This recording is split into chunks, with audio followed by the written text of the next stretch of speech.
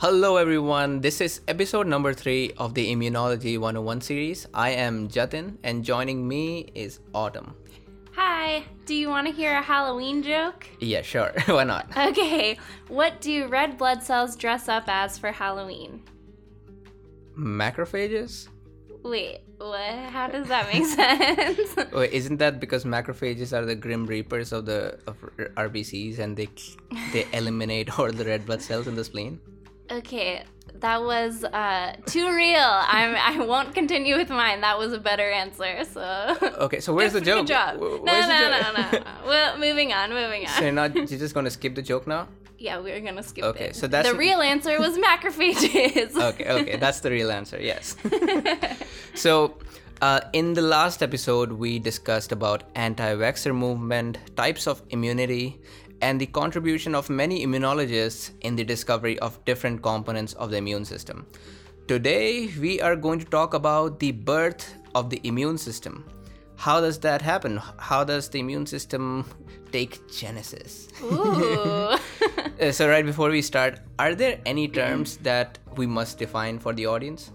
Yes. So first of all, I'm gonna have you define one. So the first one would be monoclonal antibody. Okay, so monoclonal antibody, as the name suggests, it's an antibody that comes from a single clone of B cell. What does that mean? It means that all of these antibodies are going to recognize the same part of the antigen, the same epitope. Did we discuss epitopes in the last episode? I can't remember. Okay, so let me just define an epitope. Epitope is that small region of the antigen which the antibody recognizes. The antibody does not recognize the whole antigen. It's always going to be a small part. And a monoclonal antibody is going to be an antibody that comes from a single clone of B cell, and all these antibodies will recognize the same epitope always. Okay. We will talk in future how these monoclonal antibodies are made in vitro. But for now, let's just know the definition. We just know what a monoclonal antibody is. The next word is hematopoiesis. So hemato means blood, and poiesis is giving birth. So It's like the birth of the cells in the blood. So hematopoiesis is the, again, genesis of blood cells. The genesis of blood cells. And that's what we are going to talk about today, hematopoiesis. Yay! Next, we'll talk about enrichment, which means to increase the frequency or concentration of a particular component in a mixture. Okay, so is it like purification? Yeah. So you can think of it like purification, where we want to have a single, so if we have like a mixture of different types of cells, we want to get one type of cells, and then we want to get a lot of that one type of cells. So how are we going to do it? We'll find out. We'll find out. So that's enrichment, or similar to purification? Yes. What's the next term? The next one is apoptosis, which means programmed cell death. Oh, by the way, there's a subset of people who pronounce that apoptosis. Apoptosis? Yeah, they so a lot of people told me initially when I was learning this that the second P is silent, and now I don't even know what is right. But we'll just continue with apoptosis until somebody tells us. Okay, we know that I'm not great with pronunciations from our Robert Koch debacle. Yeah.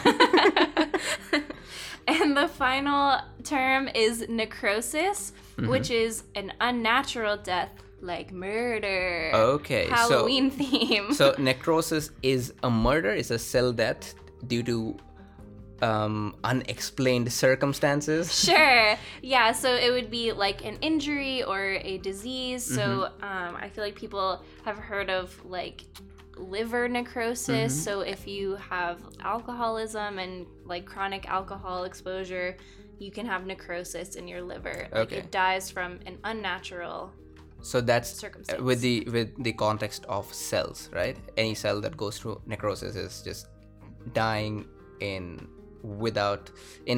an undetermined manner. Yes. That was okay. And compared to that, apoptosis is a programmed cell death, It's a suicide. It's orderly, and it provides certain signals that it's like, I'm dying. There's a thing going on here. Don't go crazy, immune system. So this is a decision that the cell takes knowingly. Exactly. Okay. So that's a good differentiation between apoptosis and necrosis. Yeah.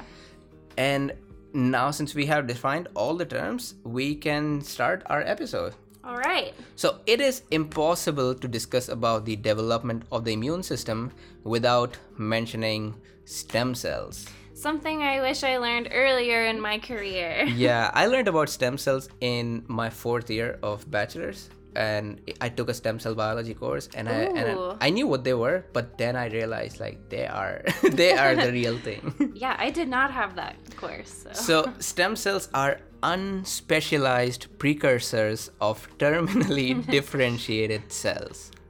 Wow. Explain, please. Okay. In English, let's take an analogy. Okay. When we are kids, imagine us being kids as the stem cells. We are naive, immature, and we have the potential to become anything. We can go in any direction as we are guided to, compared to an adult self who has a specialization, and an adult can only do a certain kind of thing that person is interested in. For example, if I am learning immunology right now, and if somebody goes and asks me to make buildings, I don't think I can do that. Right. Unless somebody offers me $1 million, I'll do that for that. Okay. Yeah. But so I need a lot of incentive to go out of my way. So that's what a differentiated cell is. It has committed to a skill set and is going to do that kind of work always. Compared to that, a stem cell is an immature cell that has not committed to any particular function.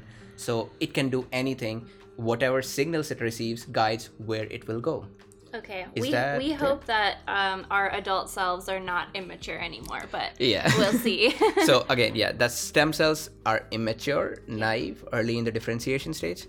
Differentiated cells are more specialized. They have a particular skill set, and they're differentiated.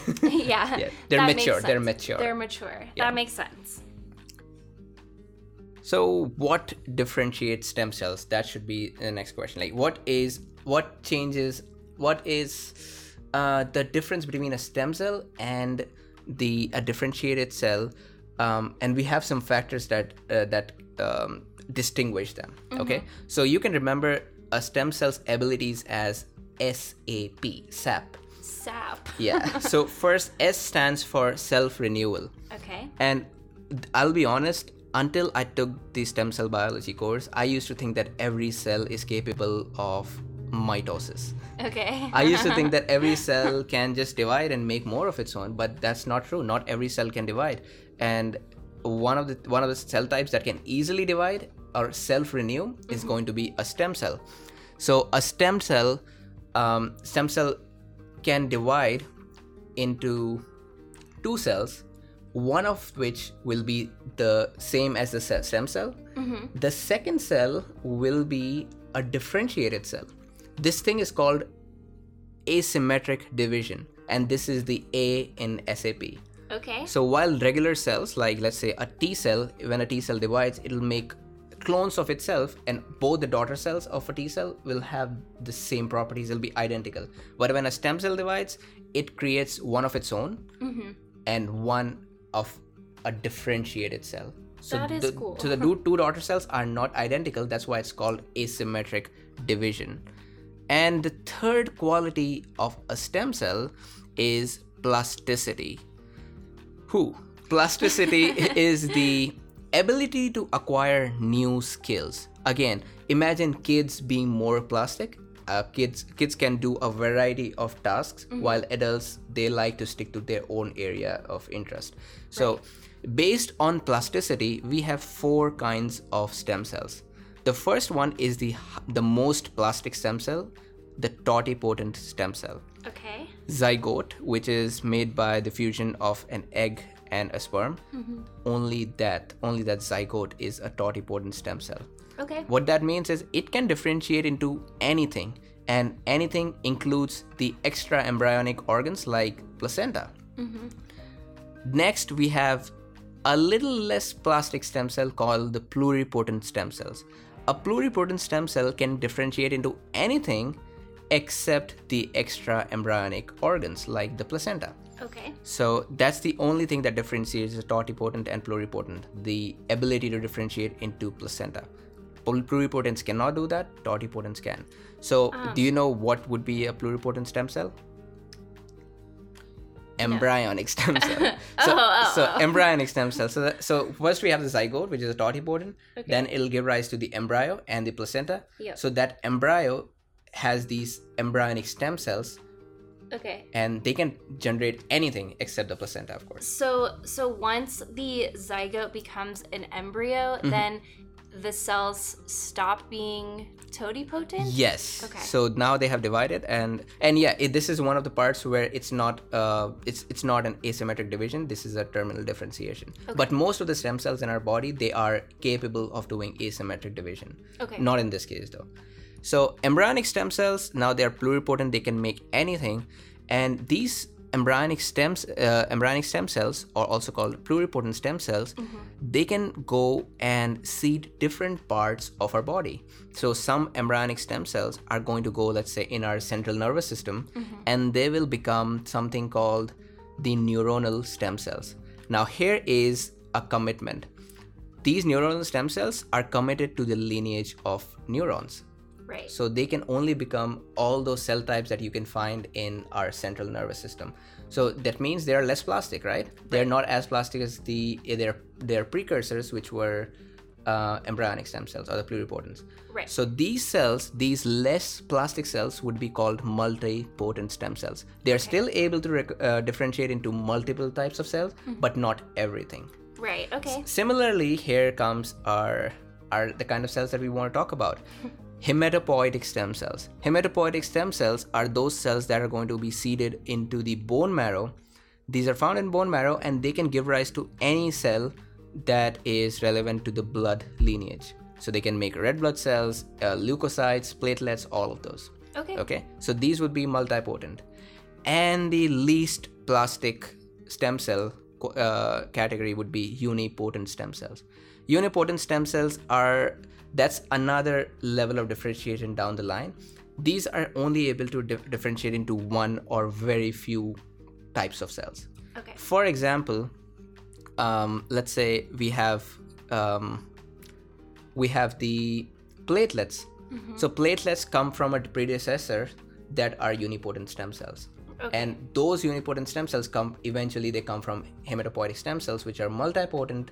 These multipotent stem cells eventually come from the embryo, which are pluripotent, and they come from the zygote, which is totipotent. Right. Okay, so that's a lot of terms, but I hope I hope we got this nomenclature. So these three qualities, again, self-renewal, asymmetric division, and plasticity, they define a stem cell. And do you know how our skin regenerates whenever there is a damage? No, how? That's actually because of the skin stem cells that are at the base of the epidermis, and those skin cells divide and they push everything up.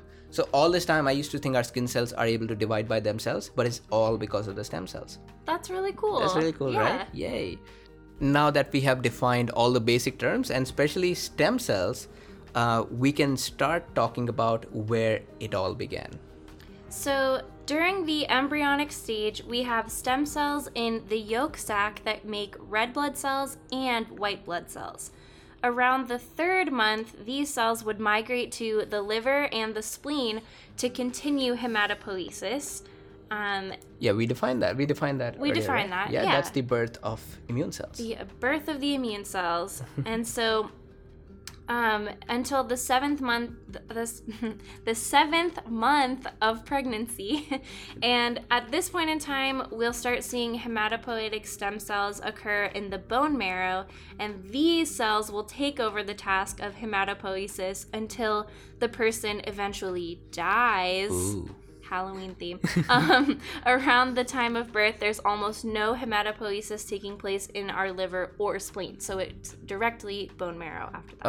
Okay. So previously, just before the birth, it was in the liver and spleen, but no more in an adult, right? Right. Right. Okay. So just going back to or our... even a child, like a born Oh yeah, child. even a child, Yeah. right? Everything is in bone marrow. Right, once Okay. you're born. Mm-hmm. Yeah. Just based on plasticity, where do these hematopoietic stem cells lie in that spectrum of... It would be multipotent. Yes, multipotent. Yay. Please, guys, remember that. Yes. So, So I have a question. In an adult, are all blood cells the product of hematopoietic stem cells? well, yes, but actually no. Okay. And this brings us to our first trivia that we posted on Facebook, and some people were actually able to answer that. Yes. I am so excited. So the trivia is here. Do you know that macrophages derived from yolk sac are present even in adults? They are one of the first immune cells to be made in a fetus, and some of them stay for a really long time, even after the yolk sac ceases to exist. Whenever we see immune cells in an adult, we can blindly assert that they came from a hematopoietic stem cell from the bone marrow, except when it's a macrophage.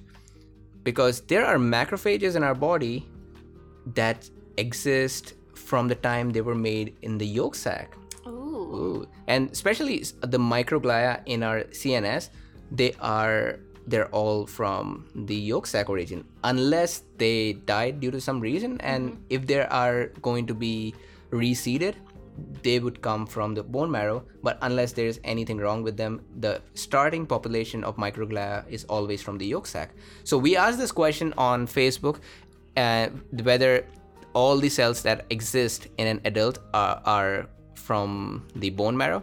And I was expecting people to say yes, because that's what's taught Right. in the classes. So if anybody said true, it does not reflect anything. Remember, this is just a trick question. It's a trick question, and it's an exception.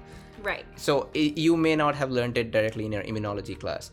But if you answered false, then kudos to you. Yay! So I have the first 3 people to correctly answer false and from Facebook. So the first person is Ross Joseph, and he's from the University of Florida in the microbiology and cell science department. Ooh. And he studies host microbe interactions in pathogenic and symbiotic fungi. Ooh, nice. That's cool. The second person is Brooke Green, and she is a graduate student at the University of Toronto in the Department of Molecular Genetics. Okay. That's cool.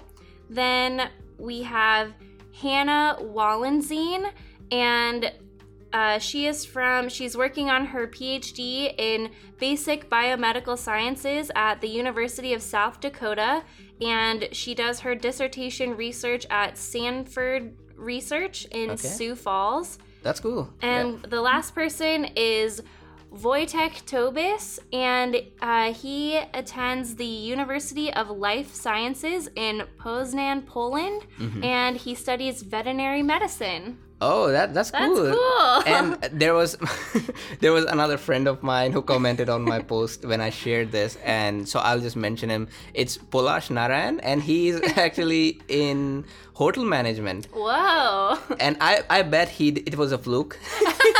There's a 50% chance if he You answered true or texted false. him before and told him to so I'll just honor him, like, good thing. He's Good, guessing good it. job. Thank you. And you can see most of the people who answered, like, or maybe all of the people who answered, they are graduate students. That's cool. So it just shows you that this is some advanced piece of knowledge. And if you know this, like, you can be the smart kid in the class. Yeah, if this ever comes up in a trivia, we got you. We got you guys.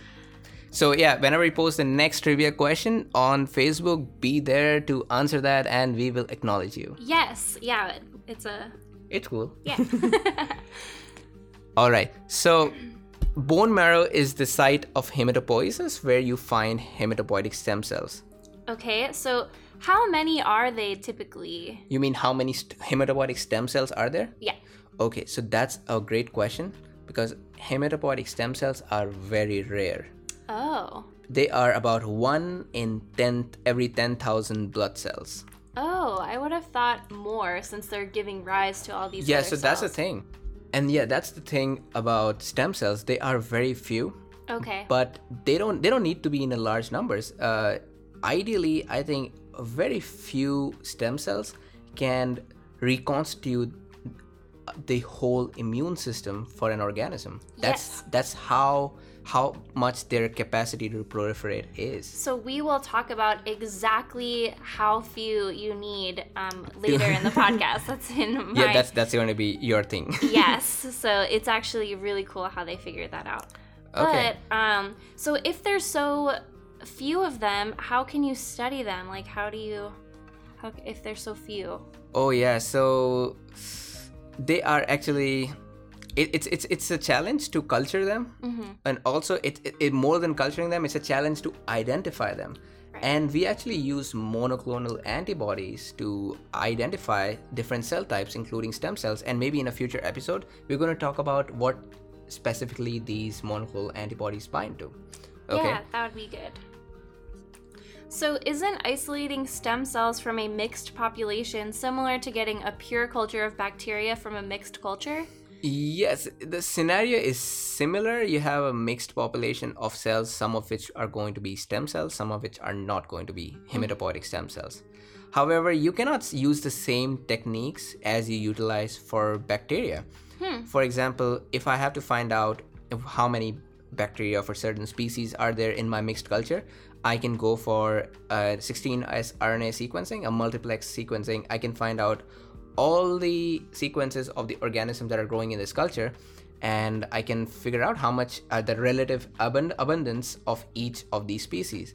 The problem with this technique in hematopoietic stem cells is because, remember, all these cells that are in our body have the same genome. Right. So even this hematopoietic stem cell will have the same genome as, let's say, a macrophage. Right. So you cannot use this the sequencing techniques to identify them. You have to do something different.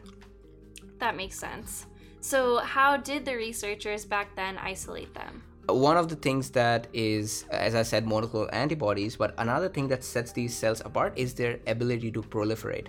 So if they are given the right growth factors, they can proliferate much better than any other cell in that population, and that's how you isolate them. Okay, and I will talk more specifically about growth factors Yep. in a few minutes. And since you were talking about how you identify them, so let's say I have a population of stem cells, and let's say I just have a population of cells, and I believe there are stem cells in there. So I can use something called a bone marrow reconstitution assay, Okay. in which I'm going to take a mouse, I'm going to irradiate its bone marrow. What would that do? That would kill all the existing cells in the bone marrow. Right. Okay. Now I would take another mouse, I would extract the cells from the bone marrow of that mouse, and I'm going to donate it to this irradiated mouse. And if there are hematopoietic stem cells in this donor mixture, then this recipient mouse will be able to get back on its feet. It will have a functional immune system again. And since you have irradiated the mouse, then there won't be this huge immune response against The whole yes. Yeah. So that's very important. Actually, that's the graft versus host disease. Right. We're not going to talk about that here, but yeah, there's something. You cannot have two different immune systems Right. in the same organism. You must purge the existing one before adding a new one. Or you could have syngenic mice. Syngenic mice they are like twins. Oh, okay. So they would have similar genetics, so they wouldn't have that kind of reaction to each other's immune cells. Okay, that's cool. So, are these hematopoietic stem cells independently capable of dividing themselves, and how are they kept in check to prevent something like cancer? Oh yeah, so that's a very good question. Things like hematopoietic stem cells, which are capable of dividing at a very fast rate, they need to be kept in check. So they only proliferate when they receive the signal, And these signals come in the form of growth factors that are secreted by the stromal cells. So imagine stromal cells as the resident cells in the bone marrow. And these cells provide the growth factor to the hematopoietic stem cells whenever required. And that's how hematopoietic stem cells grow. So they cannot grow by themselves. They have to get this signal. Okay, that makes sense. So how does the differentiation take place? Oh yes. So this is actually a great question again, because have you ever wondered that all of our cells have the same genome, yet they behave differently? Right. So a hematopoietic stem cell, which is a multipotent stem cell, would have the same genome as an embryonic stem cell or as a macrophage, which is terminally differentiated. If they have the same genome, how are they so different? So this is something that I learned very late in my undergraduate. And the thing is, what I feel bad about is I never questioned it. I never questioned this. How are they behaving differently? So the answer to that is epigenetics and also some of genetics. So let me give you an analogy. Okay. Imagine you are in a kitchen.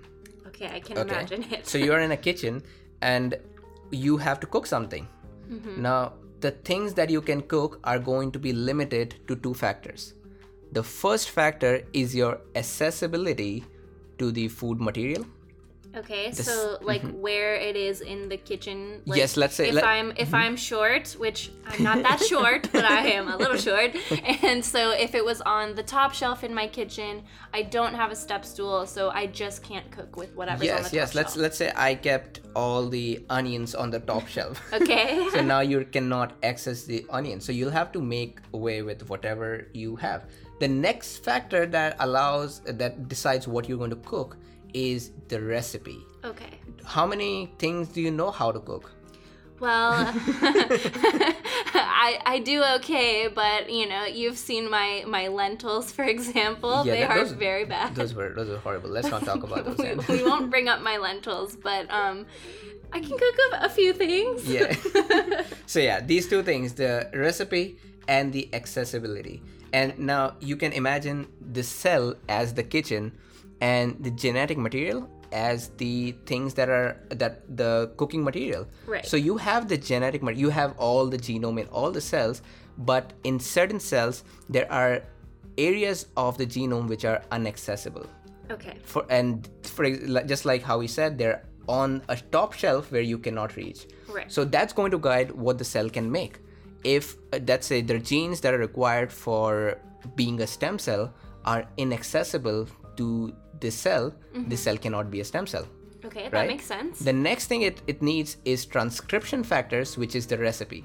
Okay. The transcription factors will guide what the cell can make, and the cell can only make things that are accessible to it. So these are two things: having the ability to make the proteins out of a gene, and having that gene accessible for these transcription factors. And the accessibility part comes under epigenetics. Okay. That's over genetics. That's not something that our genes control. That are being controlled by separate proteins that guide how much of different genes going to be accessible to transcription factors. So this is a fairly complicated stuff. But just imagine that's how our cells behave differently. They have different accessibility regions guided by different proteins that control that. Okay. That makes sense. That makes sense. So yes, that's how cells that's how differentiated cells act differently. They completely change their accessibility to genes, which allows them to code for a different profile of proteins than they were coding before. Okay. And there are growth factors and cytokines. Cytokines are signaling molecules. These molecules help in differentiation. Is that clear? Yeah, that makes sense. Okay, so our hematopoietic stem cells can differentiate into two major type of progenitors. Progenitors are the precursors. The precursors, yes. There are two types of progenitors. So one progenitor is called the myeloid cells. Right. The second progenitor is called the lymphoid cells. Yes. And myeloid cells give rise to a host of different cells. For example, red blood cells. A host of the host? Yes. Okay.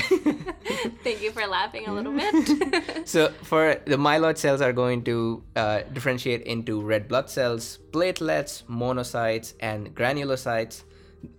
On the other hand, the lymphoid cells are going to differentiate into T cells, B cells, natural killer cells, innate lymphoid cells, and so on. And we're going to talk about each of these cell types in our next episode when we pick on each cell type. But now let's just know that that's how it comes down from hematopoietic stem cells. So in the crux of this issue is that hematopoietic stem cell does not give rise to a differentiated cell directly.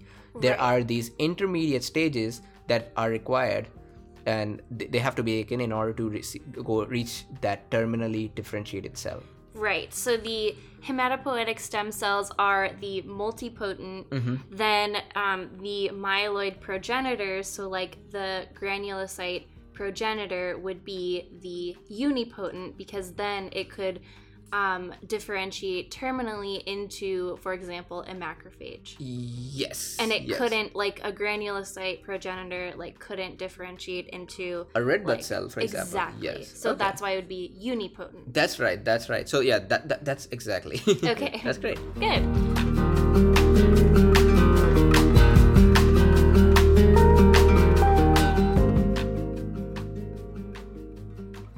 Finally, coming back to our original question, how do you study hematopoietic stem cells? Okay, so this is where I'll take over to talk about the in vitro culture of hematopoietic stem cells. Just hold on there. What is in vitro? Oh, yeah, so there's in vitro and there's in vivo. So in vivo, is like in live life. So that would be like studying in an actual mouse or an actual animal model, human model. Within a living organism. A living organism, full organism, would be in vivo, whereas in vitro is we just take the cells out of that animal and study in like... In the lab? In the lab. Okay. So we have like, it's in a plate of cells and we study it there, for example. Yep. That's clear. Okay. So as we know, I study cell culture, so I'll talk about the cell culturing method. So bone marrow stromal cells, which we talked about, those are cultured and we adhere them to a petri dish because we need that kind of background layer. It's like the backbone that then the hematopoietic cells are placed on top of this layer. And these cells are able to grow and divide like on top of the stromal cells, and they will form larger visible colonies on top of these. So that's because these stromal cells are secreting growth factors. Right. So that's I'll talk more about that. You're jumping ahead of me. Okay. So going back to just kind of general talking about it, in some situations, these cells can be isolated and differentiated, especially in these cultures where there's a mixed cell type like we talked about. If we have like progenitor cells of other lineages, they can be differentiated into their cell types depending on the growth factors and what we have. So they're basically growing on these stromal cell backbones, and then we can take these hematopoietic cells that grow on top of it and use those to understand differentiation, survival, proliferation, and maturation of these cells. Okay. So one example from like that I've used in the lab is whenever I differentiate mouse bone marrow cells into macrophages. Okay, so the way I do that is I have the mouse and I remove the bone marrow from the femur of the mouse, and then I lyse the red blood cells because I want macrophages, so I don't want all this clutter of the other cells. And then after that, I'll add growth media supplemented with the growth factor of macrophage colony stimulating factor. So that's the name of the growth factor? That's the name of the growth factor. And I specifically want macrophages to be stimulated and grow. So I have to add that specific growth factor, and then every couple of days I remove media and add more fresh growth media that has even more macrophage colony stimulating factor, MCSF, in that media. So I Okay. have to keep supplementing with that growth factor. So in vitro, that's what you're doing. In vivo, where does this MCSF come from? So in vivo, the growth factor is being secreted by the cells, the stromal cells. Oh yeah. Yes. All right. Yeah, so they're already there. So one thing is that if you have stromal cells in your in vitro culture, like I said, where you can seed the or pre-place, if people don't know what seed is, the stromal cells in, for example, a petri dish, then you add the hematopoietic stem cells on top of it, that will secrete all the growth. I think there'll be a lot of growth factors. Right. Kinds. So if I want it to be specific, then I can seed it into just a plain dish, and then I'll add the growth factor that I want to Okay. Yeah, that's great too. So that would be an enrichment method. Exactly. Yeah. And we'll talk about enrichment more later. Keep jumping me. Yes. So this highlights an important factor about tissue culture or in vitro culture in general is that you have to supply the cells with everything that they need yourself to get exactly what you want. And I know that seems like really obvious, but you can't just I don't know if people maybe assume that oh, I have this bone marrow, it's gonna do what I want it to do, whatever. It won't. It's gonna read your mind. It'll read your mind. So it won't read your mind, and you have to specifically add, all the nutrients it needs plus the specific growth factors that you want, always. So there are different hematopoietic cytokines that are secreted to stimulate differentiation into the specific cell types. So the growth factors that we're talking about. And some examples are colony stimulating factors, which we discussed, like the macrophage colony stimulating factor. And the other is erythropoietin, which is produced in the kidneys and stimulates differentiation into erythrocytes and is the primary method of producing red blood cells. Ooh, wait. Erythropoietin, isn't that the doping drug? Is it? Yeah, it's a doping Oh. drug. So athletes take erythropoietin so that they can increase the red blood cells and they have a better performance. How do you know that? It's just general knowledge. Okay, all right. But yeah, it's not allowed for professional sports, so they have to flush it out of their body before they actually start in a professional game. But they use it for training. I did not know that. Okay. That's cool. Yeah, that's really cool. So in order for the cytokine signal to be received by the cell, it has to have the receptor for that cytokine. So when we were talking about the myeloid progenitors, so that means that the myeloid progenitor and then the granulocyte progenitor will have those receptors for the specific macrophage colony stimulating factor. So Okay. if it was Platelet? yeah. If it was like a platelet and I put macrophage colony stimulating factor, who cares? The platelet doesn't care because it doesn't have the receptor. Yeah, and very likely it could also not have the area of its genome accessible where it could create macrophage proteins. Exactly. It's the macrophage proteins are on the top shelf for those platelets. For those platelets. Yeah, and it does not have a step stool. So that means the cells are committed. If they're committed to the right thing and they have the right receptors and we add the right growth factor, we can get the type of cell that we want in vitro culturing. And we can talk about this a little bit more with cytokines and stuff when we specifically talk about cytokines later. Okay. The next topic I want to cover is programmed cell death or apoptosis. Or Okay. apoptosis. Apoptosis. We are trying to... We're including everyone in this conversation. We are a very inclusive podcast. Yes, it's for everyone. Apoptosis, it's welcome here. The right pronunciation and the wrong pronunciation. And I won't say which one's right. Ooh, I'll say I don't know which one's right because pronunciation is not for me. So apoptosis refers to the morphological changes that a cell will undergo when it starts to have programmed cell death. And these changes are a decrease in the volume of the cell, changes in the cytoskeleton causing what they call membrane blebbing, which I think is a funny word. It's a very funny word. where parts of the membrane are coming off into little blebs, and condensation of the chromatin and DNA degradation. Oh, right. So these are signs of apoptosis in the cell itself, how you could tell. So they release apoptotic bodies that can contain whole organelles, and these are phagocytosed by macrophages, which will prevent the contents of these bodies or the contents of the cell from causing an inflammatory response in that area. Hey, that brings back to my joke. Yeah. Those are the macrophages, the Grim Reapers. They're the Grim Reapers, so look out red blood cells and or any apoptotic other cells. apoptotic cells. Yeah, any cell. And what happens in the other form of cell death? This is apoptosis, which is programmed, and we did describe it earlier, but yes. Can you give me some more details, please? Okay, so the other form is called necrosis, and this is very different. Well, it's also death, but it's very different. So necrosis is from, like I said, like an injury or disease or something.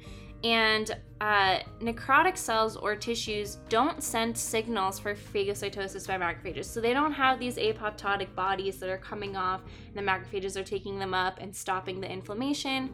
They're just dying or releasing their stuff. They usually cause inflammation. And it can be very dangerous for that part of the body with a huge storm of inflammation in the area. Okay. Oh yeah. So that's very important, because if during apoptosis, which is a regulated process, you do not have to worry about it. But when there's necrosis, that means it could be indicative of a viral infection or a bacterial infection. Exactly. So that means our immune system must attend to it. So that inflammation is very much necessary. Yes. Although it can cause many unnecessary and undesired effects, like it could cause bilateral damage. Exactly. But you still have to do it. Like, you have to get the immune system to look at what's happening there. Right, because clearly with apoptosis, it's like necrosis. I'll just say with necrosis, it's kind of chaos. It's dying, releasing stuff. Something crazy is happening. Apoptosis is just like the cells are, saying in peace. It's my time. I have to go now. Yeah. Goodbye, everyone, and good night. So, yeah. I always think apoptosis is a kind of what's that word where you are completely selfless? Oh. What's that I word? don't know. How am I forgetting that word? I don't know. Completely selfless? Yes, where you do not want, where you don't. When you don't think about yourself, I don't know what's the word. I feel like I know the word. I can't think of it now either.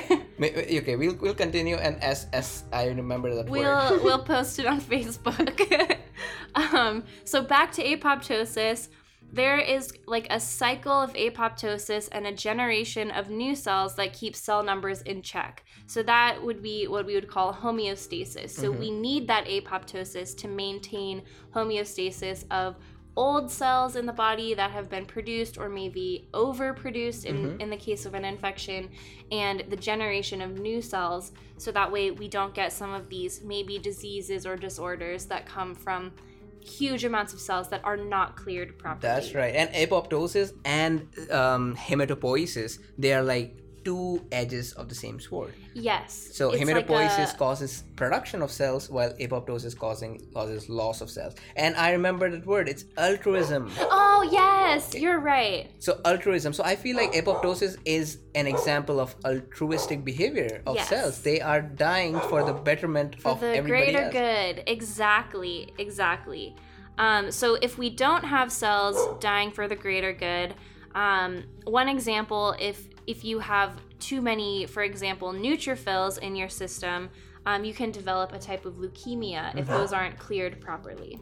And these neutrophils, why would they be increased in our body suddenly? So if you had, for example, an infection. That's right. So if you have an infection, there would be an increased hematopoiesis, and after they're done with their job, they would all go through apoptosis. Exactly. Was that your dog? Yes, that's my dog in my multi-million-dollar apartment. Okay, all right, we'll pretend. So this also helps keep the number of progenitors in control, because when growth factors are removed from the system, then the progenitors will also undergo apoptosis. Okay. So then the expression of certain genes is also an important component of apoptosis. So some examples of this are the expression of FAS, which is a cell surface marker and can provide signals that will induce apoptosis. So when you say cell surface marker, does that mean it's expressed and displayed on the surface of the membrane? Yes. Okay. Then another example is the role of some proteases like caspases, which are involved in the signaling cascade involved in apoptosis. Oh yeah, caspases play the most crucial role in apoptosis. They chop down proteins that are required for acting on their next target, and they start this cascade that eventually ends up with what we call apoptosis. And maybe in sometime in future we have a dedicated episode for apoptosis, because that's how complicated this thing is. It's very complicated. And I'm really boiling it down, but there's another gene that's involved in the inhibition of apoptosis, and this is called BCL2, and it was actually found when people were studying B-cell lymphoma, which is it's an overproduction of B cells. So it's like a cancer? It's like a cancer, exactly. Okay, so it is a cancer. It is a cancer, yeah. It's not just like a cancer, it is a cancer. And so that's where the signals for apoptosis are limited. So there's a huge increase in the population of B cells in the body, and it's very bad for your body. And so you're telling me that this protein, which is anti-apoptotic, certain cancer cells can upregulate it, so they escape apoptosis? As far as I understand. Oh, that's a very nice way to escape death. Yeah, it's smart. It's smart for them to use it. And that's how cancers work. They try to bypass these regular checkpoints that are made to keep normal cells in check. Right. But these cancer cells, they just found a way around it. Exactly. And it's BCL2 or inhibiting apoptosis is not the only way that cancers can get around these checkpoints. Oh yeah, cancers are fascinating. They are. Maybe we'll have an episode for cancers too. Very likely, yes. Yes. So BCL2 levels in activated cells are much lower.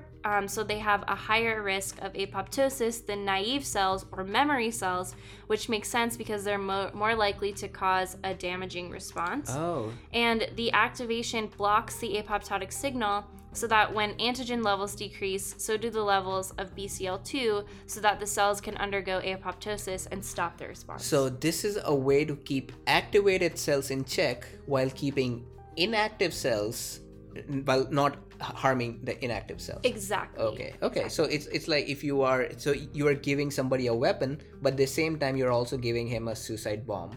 Yeah. Or like you're giving like his location to the enemy. That's a very bad thing to do. Yeah. It's not good for your personal army, but it's good for your body. Yeah, you want to have minimum collateral damage done by these activated immune cells after they're done clearing the infection. Exactly. So they must die. Yes. So once the antigen is gone, they must die, and they must go peacefully into that good night. Yes. They must go gentle into that good night. And that'll be it for today's episode. So we talked about hematopoiesis, that's the birth of the cells, and we talked about apoptosis, which is the death of the cells. The full life cycle. And everything that comes in between is way, way more complicated, and that's the rest of the immunology. In our next episode, we're going to talk about different cell types that are derived from these hematopoietic stem cells, and what is the special skill set of each of these cells. Yes, that will be exciting. That'll be, and we've got a fan mail. Yes, so I'll read one of our emails from one of our fans. I'm so excited. It's like we just published 2 episodes and we have an email. We have fan mail, yay! And so it says, "Hi, Antibuddies. I am loving the podcast and learning a lot in the process. Thanks for making immunology easier for me to understand and not as daunting as I thought it would be. I can't wait for your next episode." And that was Michelle from Ottawa. And Yeah. I feel so good that we're making somebody's life easier. Exactly, and immunology can be really scary to get into. It was. I have no idea how I got interested in this thing, because in retrospect, it looks so daunting. Yeah, I would like to thank my undergrad PI for helping me understand this, but we are excited for the next episodes too, and please don't hesitate to email us at antibuddies1@gmail.com.